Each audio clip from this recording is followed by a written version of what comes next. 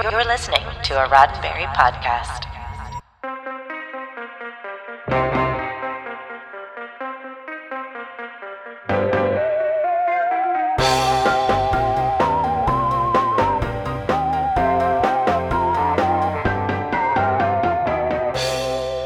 I'm Ryan Myers, and this is your Sci-Fi 5. 5 minutes of science fiction history for March 26th. 862 episodes, 13 incarnations, and one somewhat unreliable blue time machine.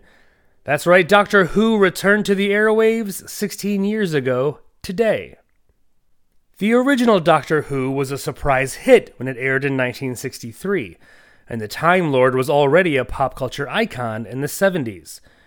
That changed by the 80s. Declining viewership and behind-the-scenes drama at the BBC led to the series' cancellation in 1989, after 7 Doctors and 26 years on the air. The Doctor lived on in novels, audio dramas, and an unpopular American made-for-TV movie, but it took almost 2 decades for the TARDIS to return home to the BBC. After a series of false starts in the late 90s, the BBC announced in the fall of 2003 that writer and producer Russell T Davies had been brought on board to helm a Doctor Who revival. Davies was a self-proclaimed Whovian. He'd submitted a spec script in the 80s and had even written one of the Doctor Who novels published during the hiatus, but he wasn't an obvious choice to carry on the show's legacy. Davies was best known as the creator of Queer as Folk, a well-received drama that was decidedly adult in tone. Despite his love for the series, some wondered if Davies could create a version of Doctor Who that would appeal to both adults and the younger members of the audience. It turned out there was nothing to worry about. The show was in great hands. More than 10 million viewers in the UK tuned in to watch the first episode 16 years ago today. Even Michael Grade, the former BBC executive responsible for cancelling the original series, praised the revival. In a letter to the BBC Director General, Grade called the new series a classy, popular triumph, although he had a hard time admitting it. P.S., he added, "Never dreamed I would ever write this, must be going soft."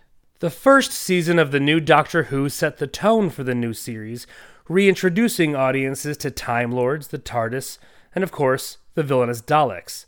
At the same time, the first season established concepts and characters that are now key parts of Doctor Who lore, especially the Time War, and characters like Rose Tyler and Captain Jack Harkness.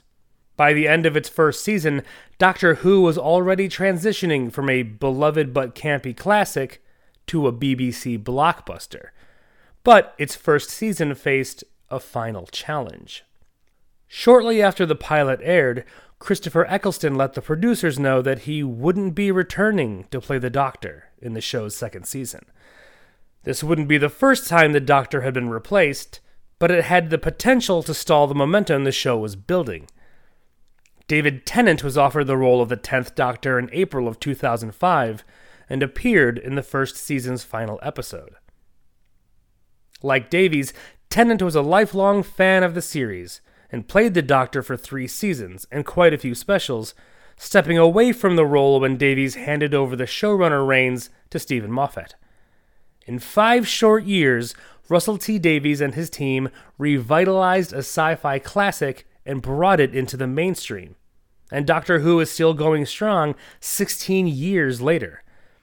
And if 16 years seems like a long time, remember that time isn't a line. It's more of a big ball of wibbly-wobbly, timey-wimey stuff. This has been 5 minutes of science fiction history, your daily Sci-Fi 5 for March 26th. Sci-Fi 5 is produced by Roddenberry Entertainment, executive producer Rod Roddenberry.